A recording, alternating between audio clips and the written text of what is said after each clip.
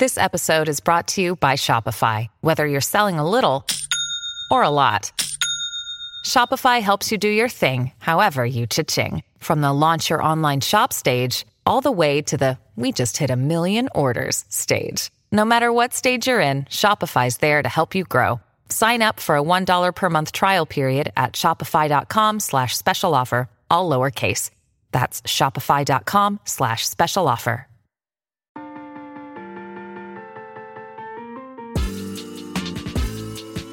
Hello and welcome to the Boston Celtics Reddit Podcast 27-2018 season recap special. My name is Ben Vallis, aka Brittle Gash, and joining me as usual is Abdul Nader Superfan.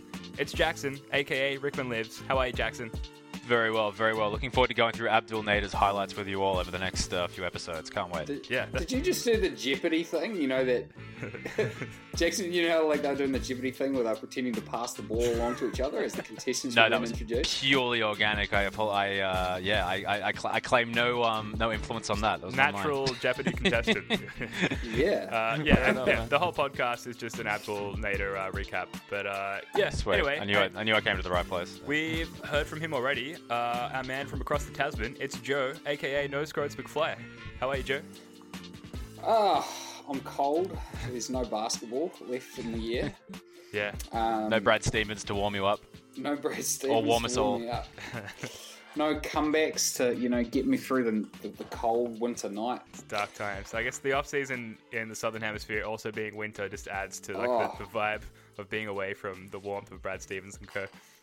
I think it's the number one thing I'm jealous of. It's more that they have basketball to get them through the winter. Yeah. Whereas for us, you look forward to the start of the season so much because it means both basketball and summer. Yeah. And then you dread the end of the season because it means basketball. The highs are higher and the lows are far lower than the Northern Hemisphere folk. And all the players are tweeting and Instagramming photos of them in Miami and there's palm trees and beaches and anyway, look, what a season we just had.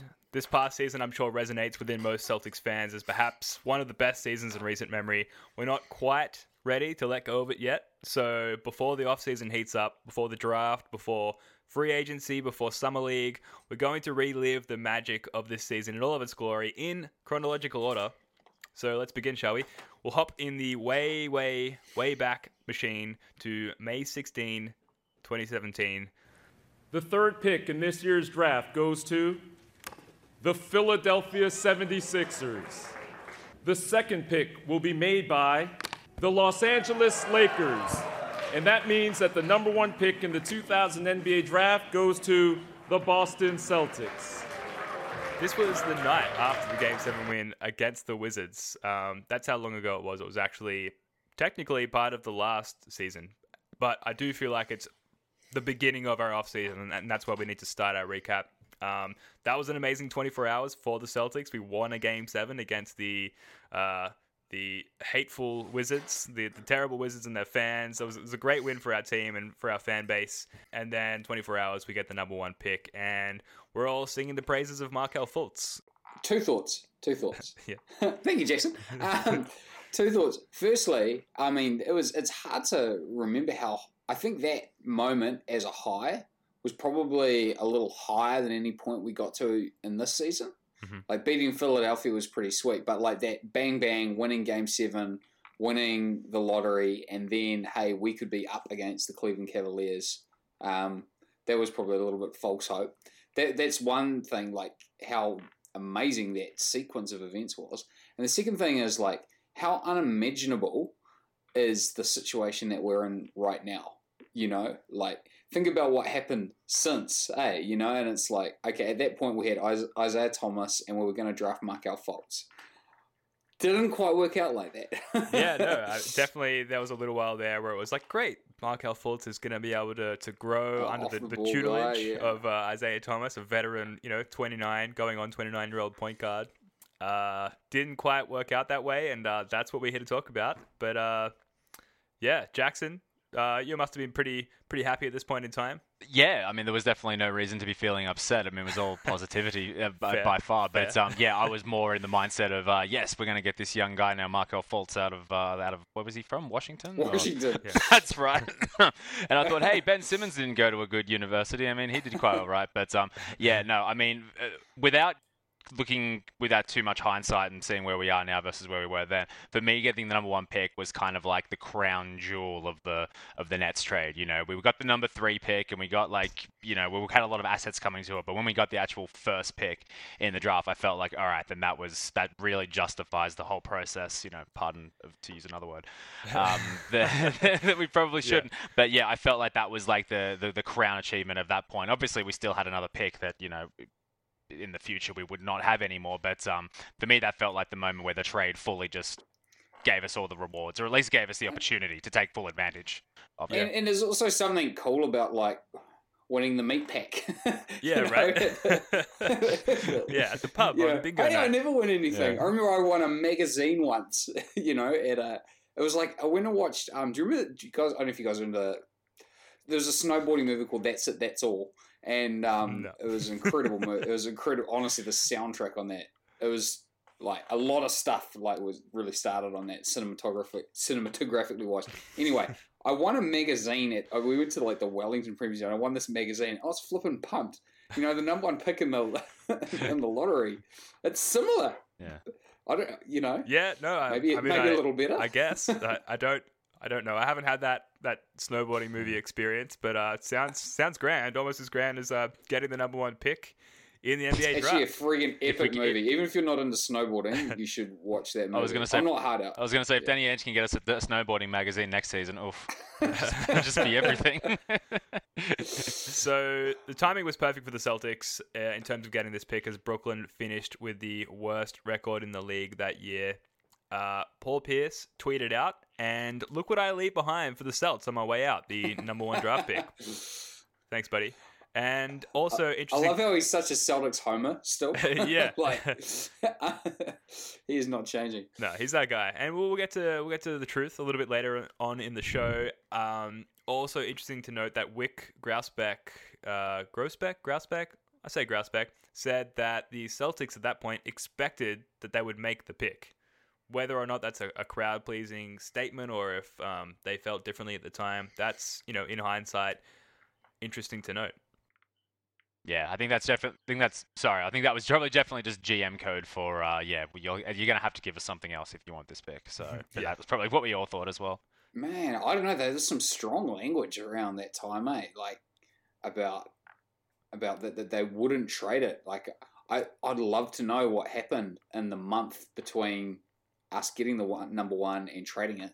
I'd love to know. Yeah, something happened, man. Yeah, I'm willing to gamble that someone noticed that Fultz's shooting form wasn't as tidy as they were probably hoping it would be. I think it probably went from that, but hey, there might have been considerations before that too. Yeah, let's go there. So fast forward 1 month, 1 day, June 17. 2017. Huge shakeup at the top of the draft this weekend. The Celtics deciding, nope, they don't need Markel Fultz. The Sixers deciding, well, thank you very much, we will take him. That is quite a potential core they are putting together in Philly. I know Sixers fans who are, well, still drunk this morning after that. But as for Boston, the Celtics get the 3rd pick this year. First rounder in either 2018, 2019. There's a very complicated system of protections going on with all of this. But overall, is this a good move for Boston? And also, what is the end game for Danny Ainge? So prior to this moment, I had watched every single Markel Fultz hype video, every single highlight compilation, everything that was to do with Markel Fultz. I had watched, I'd consumed all of the content, and to say that I was sold on him as our ideal candidate is an understatement, completely an understatement. I would have bought a Markel Fultz jersey if it were available to me on the other side of the planet here in Australia.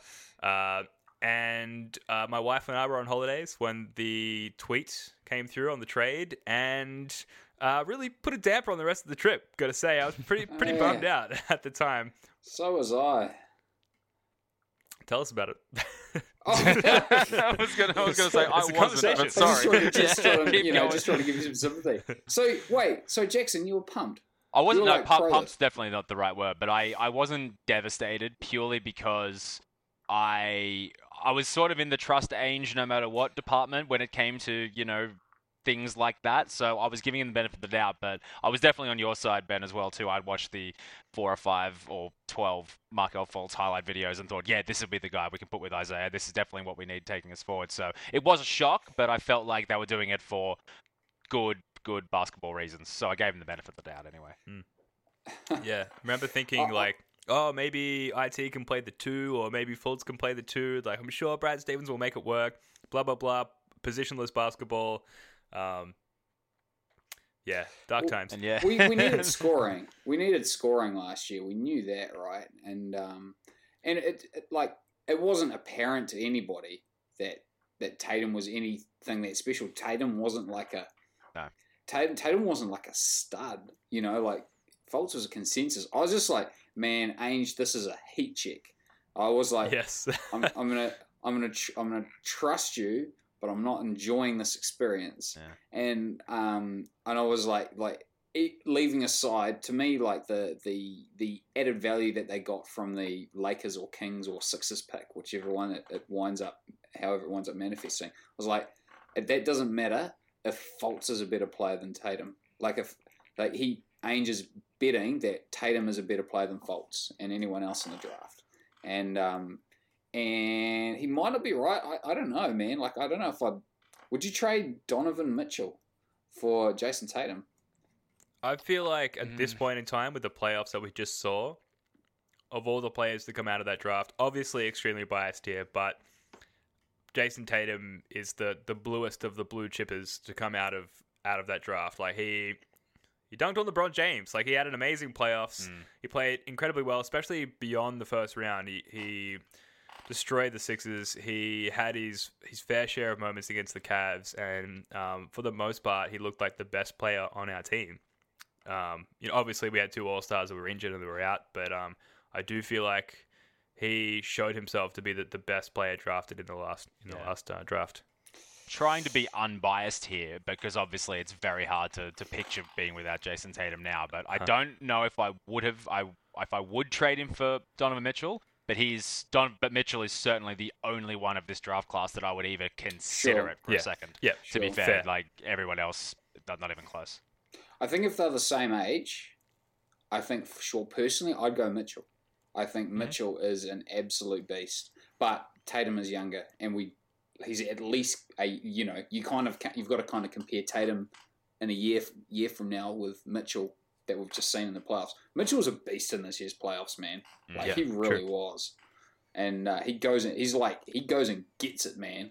Like, whereas Tatum were kind of like, oh, come on, Tatum, can you just grab the ball, But anyway, I'm stoked we've got Tatum. It's great. I'm really glad we don't have Lonzo.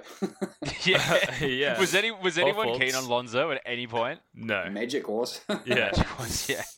No, I just remember thinking that's the dumbest shot I've ever seen, and I just don't like his hair. And I know that's really the second thing's really shallow, but I did this before I knew about LeVar or all the other shit going on. But I'm quite glad we refused to buy into the Lonzo hype. Yeah. I'm a sucker for good passes. Players who have a rep as good passes. Fair, yeah. So I was like, man, if Lonzo's like the second coming of Jason Kidd, I'm like, we may regret this, but I'm feeling okay. Yeah. So the sort of the takeaway I have from looking back on all of this is I remember there was that period of time where all these tweets and photos were coming out on the subreddit and Twitter and whatnot of Danny Ainge out and about with Markel Fultz, and like obviously we had him in for a workout, and they were spotted out at I'm drawing a mental blank here, but Danny Ainge's favorite food outlet, Chipotle. Thank you. Was it Chipotle or was it a different one? Because it was bad news. I feel like they only I thought it ever was go Chick-fil-A. there. Was it Chick-fil-A? There's people on the Reddit screaming at this right now because it's a very popular meme, I think. Oh, shit. I don't know. Well, hopefully someone out there can correct us. But at the time, it was like, okay, we're courting our future All-Star, our future face of the franchise. Something happened. Danny Ainge saw something, heard something, detected something with his spidey sense, and realized that Fultz was not the way to go. Yeah. I also want to call out, so in doing some research for this podcast, because going back 1 year is just way too far for my mind, I had to do some research. I had to go through Reddit and some articles and whatnot. A user on the Boston Celtics subreddit, user Katy Perry's Rack, always insightful. Yeah, absolutely. Made a comment. This is before the draft, before anything, only after it was announced that the Celtics were granted the number 1 pick. They said, the more I look into it, the more I want Jason Tatum on the Celtics. He really reminds me of a young Paul Pierce. He would be great next to Jalen. Some foresight there. Katy Perry's Rack knows what's up, man. Yeah, you got to give it to Katy Perry's Rack. Really hit the nail on the head there.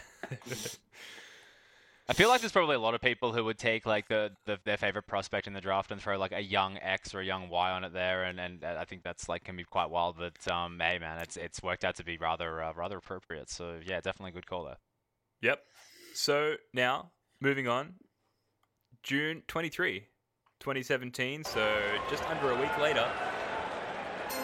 With the 3rd pick in the 2017 NBA Draft, the Boston Celtics select Jason Tatum from Duke University. Jason Christopher Tatum, who Ainge claims the Celtics would have drafted with the number 1 pick. He's that guy. Now, the general consensus from the Reddit thread was he was one of the few rookies to look genuinely happy after being drafted. I rewatched the draft clip, moments before recording this podcast, and, I agree, like, he just looks absolutely stoked, which is what you would expect from a new NBA draftee, but I think a lot of them try to play it really cool, and try and act like it's sort of a natural environment for them. But obviously, being drafted into the NBA is incredible. So it was good to see someone show that, and it was good for that to be the guy that we drafted.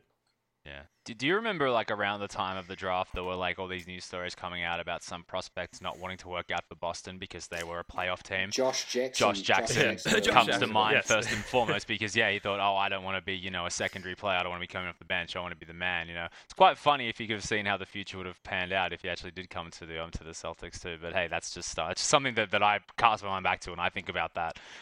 Rookies concerned about not getting enough playing time if they were drafted by the Celtics. And, it didn't age well. Was it perhaps a smokescreen from the Celtics in order to prevent people thinking that we were dialed in on Tatum, right? Like if we might go Josh Jackson or Tatum, then that takes the Lakers' leverage away, right? Because if we're equally happy with either, they can't draft. Yeah. If there's any kind of like espionage or smoke screens going on, I'm always hopeful that's the case, at least coming on our behalf. That's the kind of 4D sort of flat Earth chess that might entice Juan Kariev to join the team. So that actually fits in with the timeline. That makes sense. Now, this is just interesting. There was a lot of speculation at the time. Like, what does this mean for us signing a star wing in maybe Jimmy Butler or Paul George or maybe even, I don't know, Gordon Hayward? This was right around the time where the subreddit, the Celtics landscape, the community, if you will, was rife with talks of a probable Paul George trade. And then we signed this, potential, this wing, this, small forward or power forward light with a lot of potential right in the position of where we were looking to maybe trade for or sign an all-star. I still feel like at the time I was pretty cool with it, given the fact that I'd adjusted to the trade out, and that we weren't getting the number 1 pick. I was cool with it. Yeah.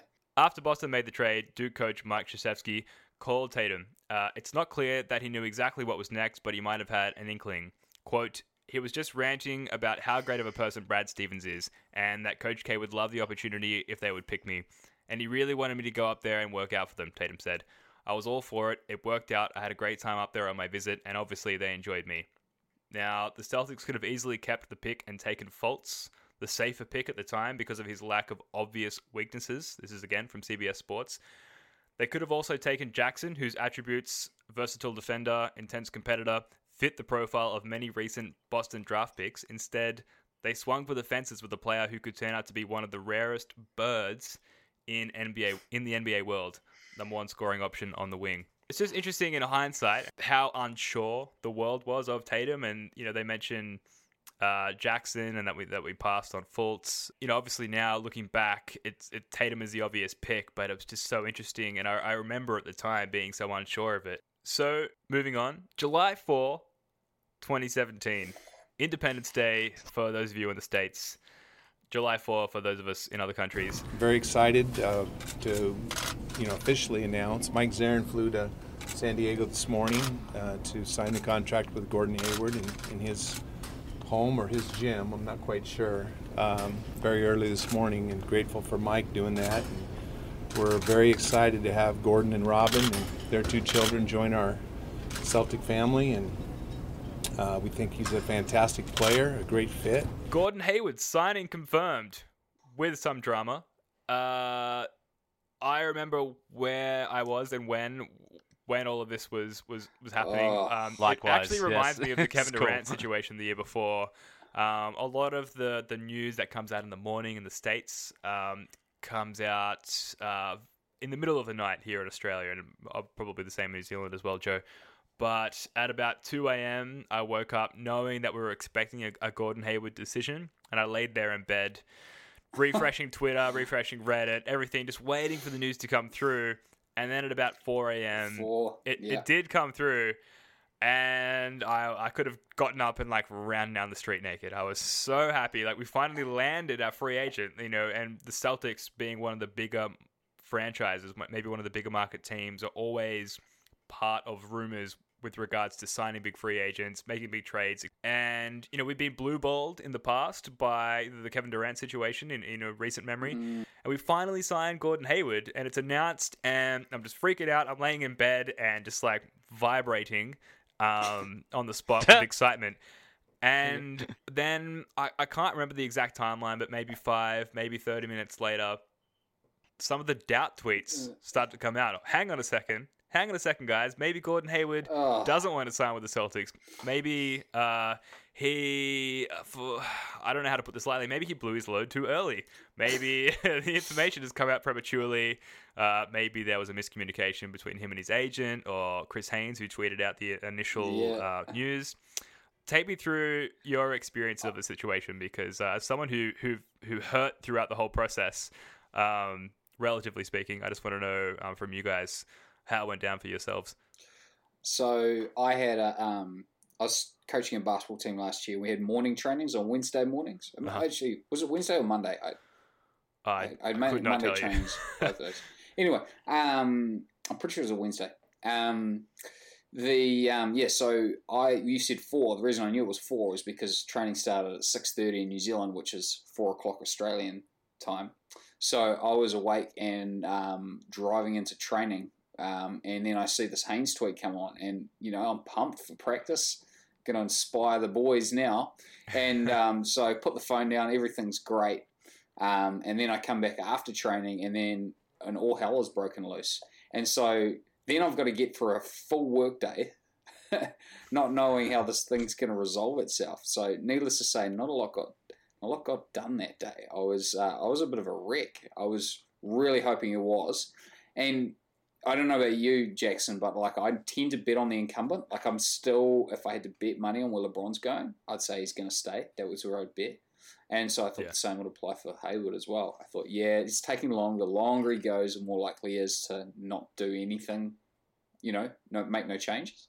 Yeah, it's a fair assumption. I think it's the law of odds or averages will always suggest that the income. But anyway, don't want to get into that. I was actually living in London. And another reason why this feels like it's so long ago for me, I was living in a different country and my lifestyle is completely different. So it is really like going back in time. But yeah, for me it was 4 or 5 p.m. I think, something like that. I remember I was just finishing work and I worked in a studio, and I think I missed the initial tweet saying that we had gotten him. But I remember seeing the tweets there that he was considering signing, I think was the word that they were using. But then as I was about to as I was walking out of my office to the tube, whenever you go into the tube, you lose your phone signal, except for when you have Wi-Fi at some stations and whatnot. And as I'm getting on the train, I see that, they're actually reconsidering, or the information's been leaked early and now he's having second thoughts. And so then it was in between, every 3 or 4 minutes, I was in between going in train stops. So the train trip took about an hour and 10 minutes from where I was going to work, from my house. So I'm in these just 5-minute periods of this complete radio silence, and then we get to the station, refresh, nothing, god damn it. And then, yeah, and I can't remember exactly when it got completely confirmed, but yeah, it was a few hours there where I went from being, I thought if we get him, it's great. If we lose him, that sucks, but whatever, we'll be okay. And then when it was like we got him, I was like, oh yeah, sweet. And it must have been close to midnight because it was pretty close to lunchtime. I'm pretty sure it was lunchtime New Zealand time. I just remember the initial doubts, the initial tweets coming out as I was leaving work, and so it would have been an awkward few hours from there, and like just me checking the phones and whatnot. But it was you want your signings to be hassle free and drama free, but going through everything that went through that way, it just kind of added to the story a bit more, didn't it? We say we want them to be hassle free, but do we really?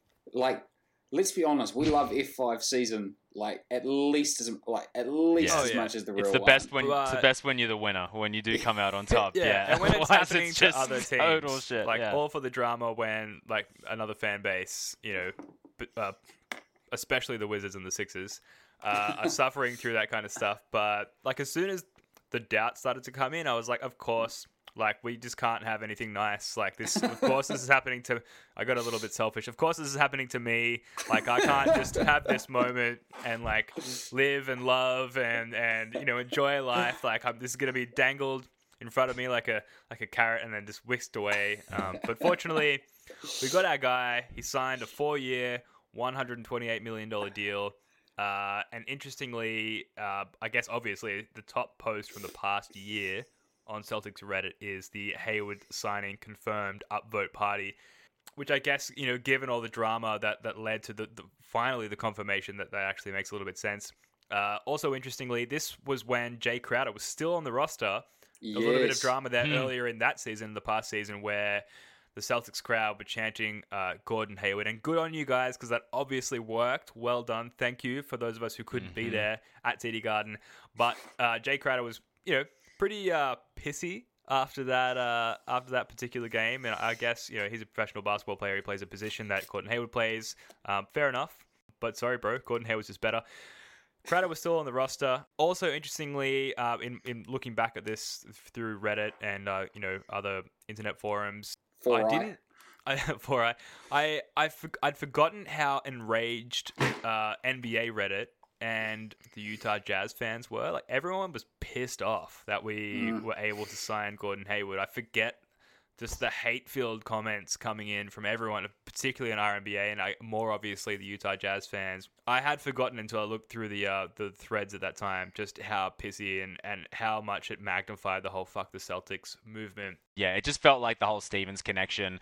There's been like talks of it happening for like years in advance. He just felt like it was something that was meant to be. So even when it was the doubts were being thrown in, I was keeping the faith that this is just something where the planets had all aligned and it was just meant to happen. And it ended up doing it. Yeah, and Gordon Hayward referred to in his Goodbye Utah Players Tribune article that he and Brad Stevens had unfinished business, which was awesome. Like, also momentum started heading into the season. Like, all right, we've got unfinished business. Like, let's get to it. Yeah. So that had me excited. Also, and sadly, I guess now in hindsight, Isaiah Thomas apparently played a huge part in the recruitment of Gordon Hayward. So cool, went out to dinner with he and his wife. Yeah. And he tweeted out shortly after the confirmation, "Let's get to it," at Gordon Hayward. And there was like an Instagram post of him dancing around. Mood. Yeah, I remember that. Now, it wasn't all good news, unfortunately, with the confirmed Hayward signing. The Celtics now had to clear enough cap space to fit his giant max contract, and that brings us to the next part of this podcast. July 7, 2017. This is it. And the Celtics trade Avery Bradley and a second-round pick to the Pistons for Marcus Morris. The move creates the salary cap space needed to sign free agent Gordon Hayward to a 4-year, $128 million maximum contract. But LZ, have the Celtics actually gotten worse this offseason? That was so sad. I loved Avery. Yeah. And that hurt. Like, I think if you're a Celtics fan, because Avery was that link to the prior era, and he would sort of watch him get better every year. Yeah, we drafted which is the fun of like supporting a team, is the improvement and the and I love you love how aggressive he was defensively. It was sad leaving. I'd love it if we could sign him again this summer. I Yeah. would. It's well, it's possible, isn't it too? But yeah, for me, when it went down, I was like, oh no, there goes our defense. That's initially what I thought. And the smart Bradley backcourt I thought was just perfect to take on, like, you know, real Golden decent. State. Yeah, absolutely. I was really believing in that unit. So when it happened, I was like, well, the defense has taken a step back. You know, little did we know it actually was going to improve. But yeah, no, really sad. Again, having the guy as the link between the old era and the new one, it was sad to see. But I think once the initial sort of well, once the shock of it initially came through or worn off, like, you understood why it was being done. You knew it was for the greater good, and we needed to get, you know, space for Hayward, obviously. So it was something that I accepted quite quickly, but yeah, it was still very upsetting at the time. Yeah, it definitely hurt a lot at the time. At the time, to be clear, a lot has changed since. But yeah, Avery Bradley was definitely one of our better players at that point, and was still regarded as, you know, one of the league's premier perimeter defenders, and I think a lot of people were really hoping that he could stick around and be a part of whatever we were building, or whatever it looked like we were building at the time. He was probably our second best player last year, right? Like, you'd say he was better than Crowder. No, Horford's better, yeah. Yeah. So he was our third best player. Yeah, he was part of our big three: Isaiah Thomas, Al Horford, and Avery Bradley, which sounds weird now in hindsight. East Conference finalists, thank you very much. Yeah, I mean, there's no real part of this podcast that is the right time to bring this up, but there's sadness in thinking about, you know, these guys who were so huge for us for multiple seasons. Isaiah Thomas, you know, Avery Bradley for the most part, and to a lesser extent, Jay Crowder, who, like, really took a downturn in their careers after they left the Celtics. Like, obviously, you know, nothing really needs to be said about Isaiah Thomas. He was injured for a lot of the time with that hip injury that he probably really exacerbated and sacrificed for us, for our team, and then we go and trade him away, which we'll get to. And Avery Bradley his labrum was torn for our transgressions. It was ruined for our iniquities. And Avery Bradley, you know, goes to a pretty shitty situation in Detroit, and then obviously gets traded again. And Jay Crowder didn't do particularly well in Cleveland, obviously, and then has a bit of a resurgence in Utah. So that's why I say it to a lesser extent, Crowder. But yeah, like, if it wasn't brutal and cold enough to trade those guys away, then they just go on to be pretty piss poor, to be honest, on their extra teams, on their next teams. So that was pretty rough. But anyway, like I was saying, it would have been good to see what Avery Bradley could have been as part of the future Celtics. It's a shame that we couldn't keep him around, but we needed that cap space. And we got one Marcus Morris, one Mook, who we've talked about quite a lot on the podcast since our inception. I don't know how I feel in terms of Mook Morris in comparison to Avery Bradley. I really loved Avery Bradley. I do. I do not like Mook Morris, but we needed him this year. Yeah, we did, sadly. And that is sad. Like, this is the early portion of the season recap podcast, but to say, you know, it's been mostly good news at this point, but to say how much we needed Mook Morris, if you had told me that at the beginning of the season, I would have been like, what happened? Yeah. Like, well, why did we end up needing him so badly? Didn't we have like 17 small forwards on the roster when we traded for him? Yeah. But yeah, he was. I will say, obviously, as the season transpired, he was much better than I thought he was, particularly from an offensive standpoint, and obviously proved himself throughout. But yeah, it wasn't my favorite trade at the moment. Again, I accepted it. I understand why it needed to be done, but it really just felt like cap filler, didn't it? I think at the time there was some talk, because you got to remember the Hayward signing hadn't been finalized at this point, right? Like, this is why the trade happened. Yeah. Right. So there was talk at the time about a deal that we could get done with Utah, where Utah would take on Crowder, and we might. And I was kind of like, oh, maybe we could get Exum or something like a piece. Yeah, like right. That. I got kind of excited about the idea of that, and obviously Morris must have just been the best deal floating around there. But yeah, right. Yeah, I'd kind of hoped for I thought, oh, maybe there's a piece to get excited about out there, and Morris has been needed, but serviceable. It's serviceable, but you know, he doesn't exactly give you that tingling feeling in your nether regions, does he? He's no. Only the often- negative kind. Yeah. If you felt that, you know what I'm talking about. He had a few games there, but beyond that, yeah, no, it wasn't. He's not a tingle player. Let's put it that way. Nah.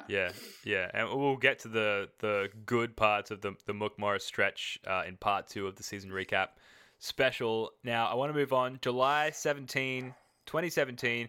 Yesterday, Paul, look at you over there. All making it official. Paul signing a one-day contract with Boston so he could officially retire as a member of the Boston Celtics. Paul Pierce, the truth, signs with the Celtics to retire a Celtic. There was a moment there. So I woke up one day, must have been July 17, 2017, and it was a cool moment because I remember just waking up one morning to all of these new photos of Pierce in Celtics gear, like surrounded by Celtic-y things. And there was footage of him shooting hoops out at Waltham, out at the Celtics practice facility, and some photos of him spending time with Pierce 2.0, Jason Tatum. This one, okay, there's a couple of things I wasn't crazy about with this one. One was when he signed the jersey, it was like the first one that we'd seen the one with the GE logo on it. Yeah, sure. And I was still kind of adjusting to that. But it's not the same. It's not quite the same as them actually playing. Like the ceremonial signing thing, that's nice. Like it's better than not, but it's not the same as, like, put it this way. What means more, the fact that he signed with the Celtics to retire as a Celtic, or that game he had, when the Clippers came in and Thomas let him hit the three? What actually means more? To me, it's not that close. They should have just given him the contract on the court then, I think. Yeah. It's like, as soon as the season's done, one day done. It would have been the perfect timing for it, definitely. No, I don't know. Like I think they're all part of a chain of events that, looking back, maybe it means little now, but in the future, maybe in a decade's time, looking back at that chain of events, I feel like that's a nice, well-rounded conclusion, both of those things together, to his time as a Celtic and as an NBA player. I guess, yeah, if I was to make the case for it, it sort of communicates to us as fans that the organisation loved him just as much as we loved him as fans. And I guess you kind of want that, right? Like you kind of want to think that your organisation loves the players. Like I want to think that Danny Ainge is heartbroken to trade IT or Avery Bradley. I kind of want to think that, I don't want to think that he's sitting up there and he's just moving pieces around on a chessboard. I actually want him to be as emotionally invested as I am. Yeah, I don't know how to feel about that aspect of it, but it's definitely it feels like more of a family, and it does feel like you're closer to it when everyone's on the same page emotionally. So, I mean, I thought the whole Paul Pierce thing, it was nice. It was obviously very ceremonial. I saw when he signed the contract, it was like 6 or 7 pages of just like fine print and stuff. And I just thought, what does it say? Like, it's just like we're gonna pay you $5 for this photo shoot, and then obviously you have your seat at the courtside for the rest of the time or whatever. But yeah, no, I mean, it was a nice ceremonial thing to do. But I mean, yeah, obviously at the end of the day, it was rather meaningless, unfortunately. No disrespect to the man, absolute legend. I know. But, I guess just as a Paul Pierce freak of a fan, like I have a signed Paul Pierce jersey hanging in my living room. It's the first thing you see when you walk into my house. My wife hates it, but hey. She lives with the Celtics fan. Comes with the territory. Yeah, I just anything to do with Paul Pierce and the Celtics, and it had been a number of years since he'd been away from the team. To just, like I said, wake up one morning and it's like he's here, surrounded by Celtic stuff. Like that just made me feel good. And look, it was part of the off season, so here we are talking about it. The Celtics noted as part of the press release for that event that Pierce retired as the team's all-time leader in three-point field goals, free throws, and steals, and he's second only to John Havlicek in scoring with 24,021 career points. On the thread for that event, user Granny Ainge says, trade him to the Nets for the 2019 unprotected first-round pick. Which is funny. And user Henry is your boss says, I legitimately love this man. Which I echo. I echo that sentiment. Henry is your boss is a super active member of the Celtics subreddit, so I agree with his sentiment. But also, I just wanted to throw a quote in from him because he's all over the sub, and in a period of time where the subreddit is just LeBron James speculation and a lot of other things that I hate, it's just nice to hear and see like good, thorough, like commentary from a known good Celtics subreddit user. Some as proper opposed to just, fandom. Yeah. Some proper fandom from the dedicated ones out there. Yeah. As opposed to just all the bullshit that is flooding into the subreddit at the moment. And I don't want this podcast to descend into all of that, but just quickly, like the amount of subscribers on the sub has jumped up like 10K in just recent months. And I feel like a lot of them are people who love LeBron James and feel like he might potentially sign here, and they might be able to say, hey, I subscribed to the subreddit before LeBron subscribed to the team, if you will. I was there before it was cool, man. Yeah. But We it's don't very need you. annoying. Yeah. And like we're a Celtics Reddit podcast. Like we started this podcast because we wanted to be an extension of the subreddit, and we love the sub, and like I can't go there at the moment. Like I'll go there to post this podcast, but like if you intake all of the content on that sub by sorting by new, because you go there so often that you just want the new content, it's bad times. It's terrible times. It's all just trade Kyrie, trade Gordon Hayward, sign LeBron James. It'll be a dynasty. I can't stand it, and I don't want to get into why I think that it's wrong for us to sign LeBron James, but it's wrong. We shouldn't do it. Challenge me. Yeah, I have some strong feelings about that, and I feel like it warrants a separate podcast. I'll give you my quick summary of it. I'll take him for the right price. That's all I'll say. In terms of LeBron. If you guys could see what he was doing there, he was sort of stroking his. There was like 1,000 things I wanted to prefix by saying that, but I'll just cut to the chase. I'll take him for the right price, and I think it should just be the end of it, at least for me, anyway. Yeah, and what would the right price be? That's what I'm just gonna keep there. Yeah, just keep at an arm's distance for now. Soul Jackson. Yeah, that's a future podcast coming your way, fans. Now we're almost done here. Moving on. So we've just been at July 17 for the Paul Pierce sign and retiring. Now moving on over a month, August 23rd. 2017. Michael Lees back here with you on SportsCenter, continuing our breaking news coverage of a potential trade between the Celtics and the Cavs that would basically swap the starting point guards for the two teams that faced off in last year's Eastern Conference Finals. Kyrie Irving going to Boston, Isaiah Thomas going to Cleveland, along with some other players and a draft pick. Probably the biggest news of the offseason. It's pretty big. in a very eventful offseason where we also signed Gordon Hayward. This was something that I was on the train on the way to work, going across the Sydney Harbour Bridge, and I was actually going through the NBA 2K subreddit on my phone, bit of a 2K player, and someone had posted, will the Isaiah Thomas Kyrie trade be updated on the 2K roster soon? And I was like, wait, what? The what trade? And then I quickly went over to the Celtics subreddit and the NBA subreddit and like confirmed that it happened. And I talked about vibrating before during the Hayward situation. This is maybe a different kind of vibration as someone who... Were you instantly pro the trade? No, because I was a huge Isaiah Thomas fan, and I traveled to Boston last year for the playoffs, and I was in Boston and chilling out the day before the game, like just passing time, very excited to go to game one against the Bulls, and the news came out about Isaiah Thomas's sister, and I was saying to my wife, that's such a shame, like, you know, obviously very, very sad for Isaiah Thomas and his family, but as a fan also like, well, we're not going to be able to see him play, there's no way he would play, you know, the death of a sibling, and then he played the game, and being in the arena that night, and just the way that the fans reacted to him and the way that he reacted to the fans, we lost the game, but you know, he played incredibly well, and that is how you form a bond with a athlete, you know, to be there during those kinds of moments. And then fast forward to this trade, and I couldn't believe it at the time. It's just so unimaginable, eh? Like we could not have comprehended trading Isaiah at the time. Isaiah.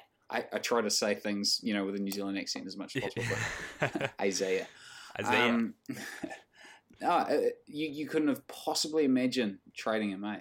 And it happened. It was like Crowder. I was kind of getting a little bit over Jay Crowder by this point. He was he was a bit emo. Especially, he was on the verge of really upsetting things, and he missed a lot of shots when we needed him to make them. And I was okay with Crowder going. We kind of forget how much like we were all looking forward to Zizic. Like we were like Zizic was like the find, right? Like we've got this guy coming from Europe. We've got massive rebounding issues. He's a hard-nosed rebounder. He's like what Aaron Baines turned out to be, you know? Zizic, man, if you told me we were going to trade Zizic, I'd have been shocked, you know? Like, he was a hot prospect at the time. Admittedly, I totally missed the train on Zizic. I really didn't think it was much of a loss personally. But then again, missed the train on that one there. But like for me, that was just a piece that was tacked on, and like obviously we saw how much he played this season. So yeah, obviously looking at that aspect of it, it was fine with it. But I mean, sorry to cut you off, Joe. But I mean, no, you asked Ben if he was initially pro. I think I was. I think I was because the only thing that I ever had against Isaiah Thomas was his height. And I know that's a very heightist thing to do. It's very heightist. Is to judge, yeah. Him in my high horse over here. No, I always wondered whether he was the guy. Jackson. Yeah, try to on this. We're a safe space here on the Celtics podcast. I tried to envision whether he was going to be worth the max, and obviously I loved him to death. And again, the whole sequence of him playing in the playoffs, sister dying, coming back, scoring 53, losing a tooth, getting hip injured, everything that he did. The fact that he was this tall, this short guy who scored all these amazing points and was just like the face of this team. Like it was like it just the rug had just been pulled out from under you, and you just didn't know what was going on there. But I just tried to be as unemotional and use the whole trust Danny Ainge sort of thing to fall back upon and I thought Kyrie Irving is probably better than Isaiah Thomas if you take everything else away from it. Probably. So in that respect, I was okay with. Then I thought, oh, geez, the pick, Crowder, the fact that it was Isaiah Thomas and the character we get losing from it and all this kind of shit. It was hard, but I initially tried to see the positives of it first. The whole thing was such a shock, though, in that. Yes. Was out of nowhere, too? It just really came. Like, the only. You guys will probably all remember this as well. The only clue that ever came out, the only bit of smoke we ever got was David Griffin mentioning on the jump that Irving might look at Boston. They were never in the mentioned list of teams that Kyrie was looking for a trade for. I thought we were safe. Yeah, so at the time, Irving was 25 years old, and he requested a trade during a July meeting with Cavaliers owner Dan Gilbert. And at the time, Irving said that he wanted to play in a situation in which he could be more of a focal point, and that he no longer wanted to play alongside LeBron James, which we won't get to it. We've already touched on a little bit, but is interesting for rumors already mentioned. Ainge also said that the Celtics did their homework on Irving after his falling out with James in Cleveland, and said Irving was excited to be joining the Celtics. Ainge also acknowledged that Irving's price tag was high. Quote, "It's a high price tag, but acquiring a 25-year-old perennial all-star, a player that fits a timeline for us and is a fantastic offensive player, one of the best offensive players in the league, you have to pay a heavy price." One, Isaiah Thomas had just led the Celtics to the number one seed, averaging 29 points, 6 assists over the past season. And Ainge also did say that Thomas's injury did play some part into making the deal. And the Celtics coach, Brad Stevens, said he is not sure Thomas will be ready to start at the beginning of training camp. And boy, was he right. Look, this to me, with everything that we've covered so far, it was just the craziest point in the offseason before the season that we are now recapping. Just with everything that we'd been through with IT, like he was the Celtics at that point in time, and Crowder was a huge part of the team. And like we already said, Ante Zizic was at the very least an intriguing prospect. And the Brooklyn pick, which you haven't really touched on, was expected to be a lot better than it ended up being. I felt like the pick certainly wasn't going to be the number one again as well too. So in that respect, I felt like the pick obviously would have been handy, and who wouldn't want the number 8 pick, regardless if you weren't anywhere near that anyway. But I thought it was probably the right time to get rid of the pick. Because remember, if Brooklyn had kept, if Lin had stayed healthy for the Nets, like he was playing quite well. They could have been a lot higher up anyway. So I think where they finished up was almost a little bit unfair on them too. I saw a lot of I felt like the Nets had a real Celtics in 2013, 14 sort of vibe to them, And I'm with you. I was like, this pick's not going to be as bad as people think. That said, I was not in favour of the trade.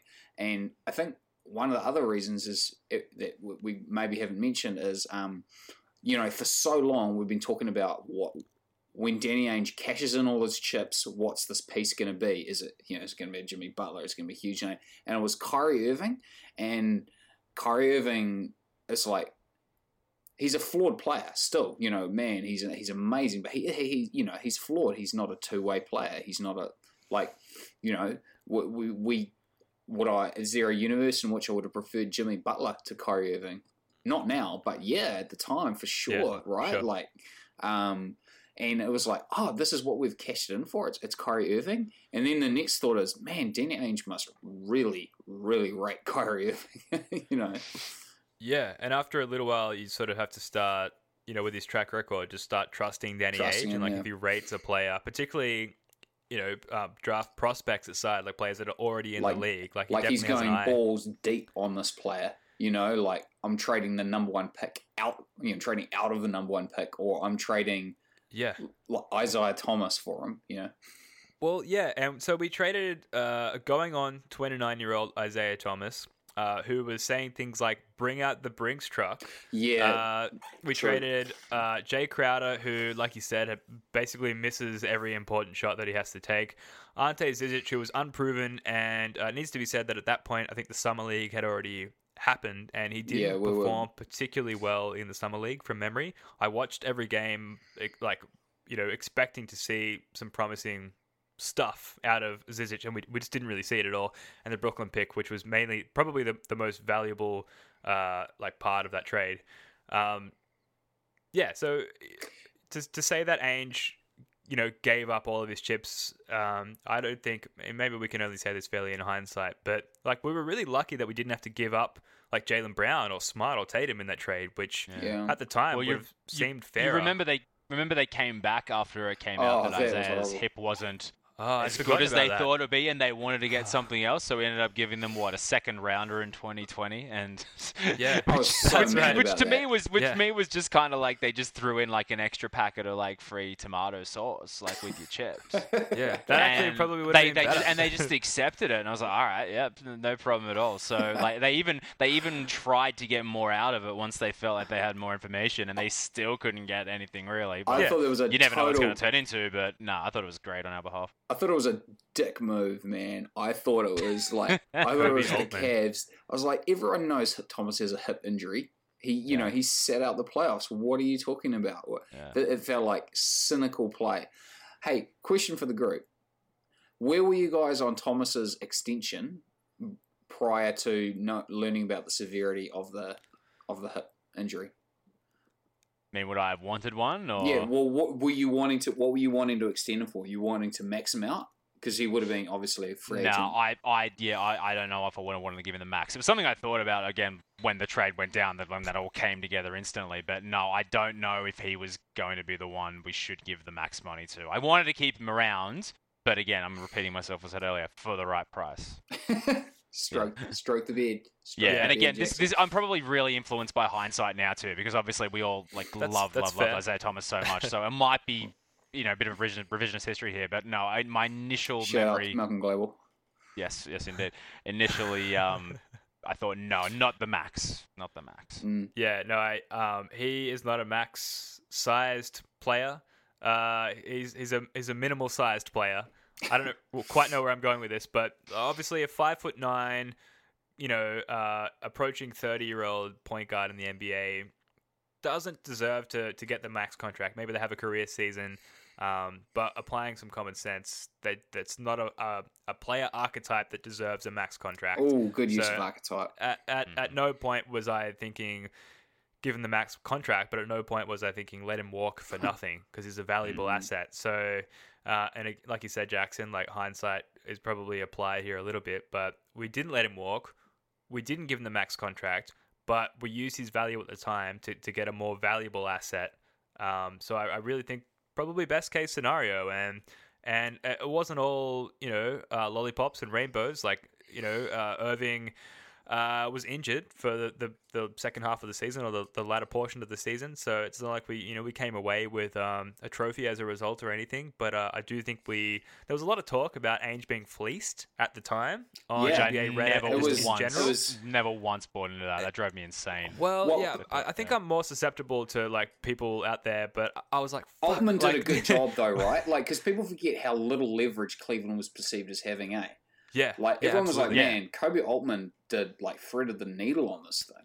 Yeah, and part of me was believing it, and just like buying into all the doubt and all the Celtics hate out there, and I was like, oh man, we got screwed. And then when it sounded like they were coming back for, as you say, that extra sachet of tomato sauce, Kobe Altman is just that dickhead kid who goes to the canteen and buys a sausage roll and then like creeps back to the front of the line, pushes in and asks for a bit more sauce. That's what he did. But I thought the sauce was going to be like another player, and I was like, now we're really going to get fleeced. And fortunately, that didn't happen. But it had me worried at the time. I'll say that. Yeah, and then there's no more sauce for everybody else in the rest of the queue. You know? Yeah, that's right. And then it turns out he's got some sauce in his backpack, in his locker the whole time. And I don't know where this analogy is going. Moving right along, September 1, 2017. Drive towards Banner 18. So I just want to personally welcome and thank Gordon Hayward and Kyrie Irving for joining the Celtics.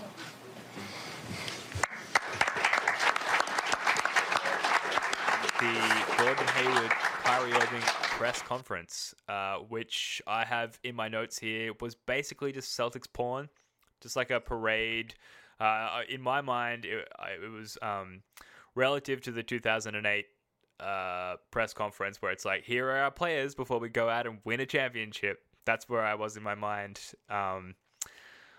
Obviously, they didn't happen, but it was good. It was a good moment at the time. Yeah, Gordon Hayward's press conference answers combined were well longer than his actual minutes played in the season. Imagine if we trade him, and that's like the high point of Gordon Hayward is the press conference. Yeah, the green suit. Yeah, I remember the green suit. Well, he reused. Yeah, he did. He Thrifty. actually hit a nice turnaround fadeaway jumper at about the 3-minute mark of Game 1 of the season against the Cavs. So yeah, I don't dare anyone to go and find that highlight, because if you watch a little bit longer, then you'll see something you never want to see again. But it's there. It happened. I literally got shivers then. Yeah.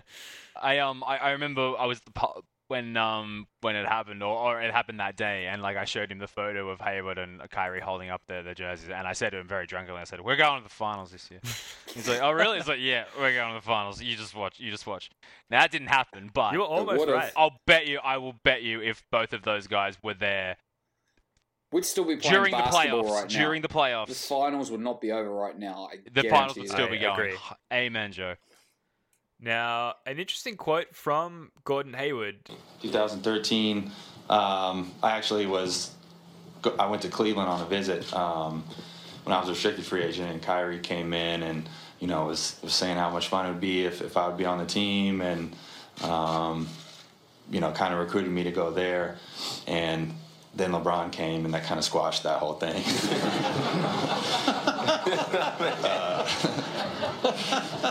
Hayward also said, and there's a little bit of controversy surrounding this from the Utah side of things, what's special about here, referring to Boston, is it seems they are especially educated sports fans. They know a little bit more here. Cue just butthurt Utah fans who, to their credit, are pretty nice people. Of all the temporarily bitter fan bases I've encountered, the Jazz fans bounce back pretty quickly. Maybe Donovan Mitchell had a little bit to do with that, but at the time, it pricked up a lot of hairs on the back of people's necks out there. Yeah, I feel like that's when we get new free agents. The thing that they really push for them to say is how much of the city the fans are the passionate sports fans. It's like the thing for Boston. It's like the sporting city. So I completely get that rubs a lot of fans of players that used to play for their team saying that. I get that it rubs them the wrong way, honestly, but it's a press release. In New Zealand, it's the same thing, because we get all the movies filmed here, and it's like we always trot out the stars, and they have to tell us how beautiful they think our country is, and it's like, yeah, just tell us what you really think, I guess as a unapologetic Celtics obsessed aficionado, I just, every time I hear that, I'm like, of course that's what you think. You've always wanted to play for Boston. We're the best team ever. It's exactly what you think, right? Your agent definitely did not tell you to say that. Speaking of quotes, I remember feeling kind of awkward about Kyrie Irving. Not just in this press conference, but in subsequent interviews. The first take would sell it interview. Yeah. A little bit cringy, wasn't it? Yeah. Yeah, like just the way that he talked, he sort of seemed to be like trying too hard to sound intelligent. And a quote from that first take interview, which he did, I think shortly after the press conference, quote, very much woke.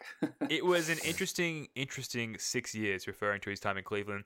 You think about how the journey transcended my career. Doesn't make sense. No. From starting the first 3 years, that was a picture in itself. And then the last 3 years, those finite moments that have defined you as a player and as a man, you're very appreciative of that.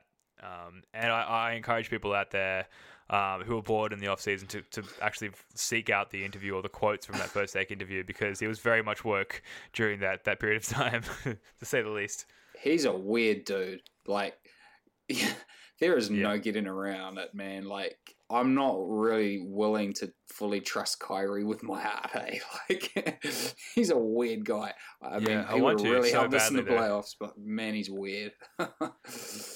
Yeah, I mean, if you watch his highlights from any portion of his career, like his ability to get shots off in just the craziest amount of traffic, I don't know if I've seen anyone with that ability before, like ever.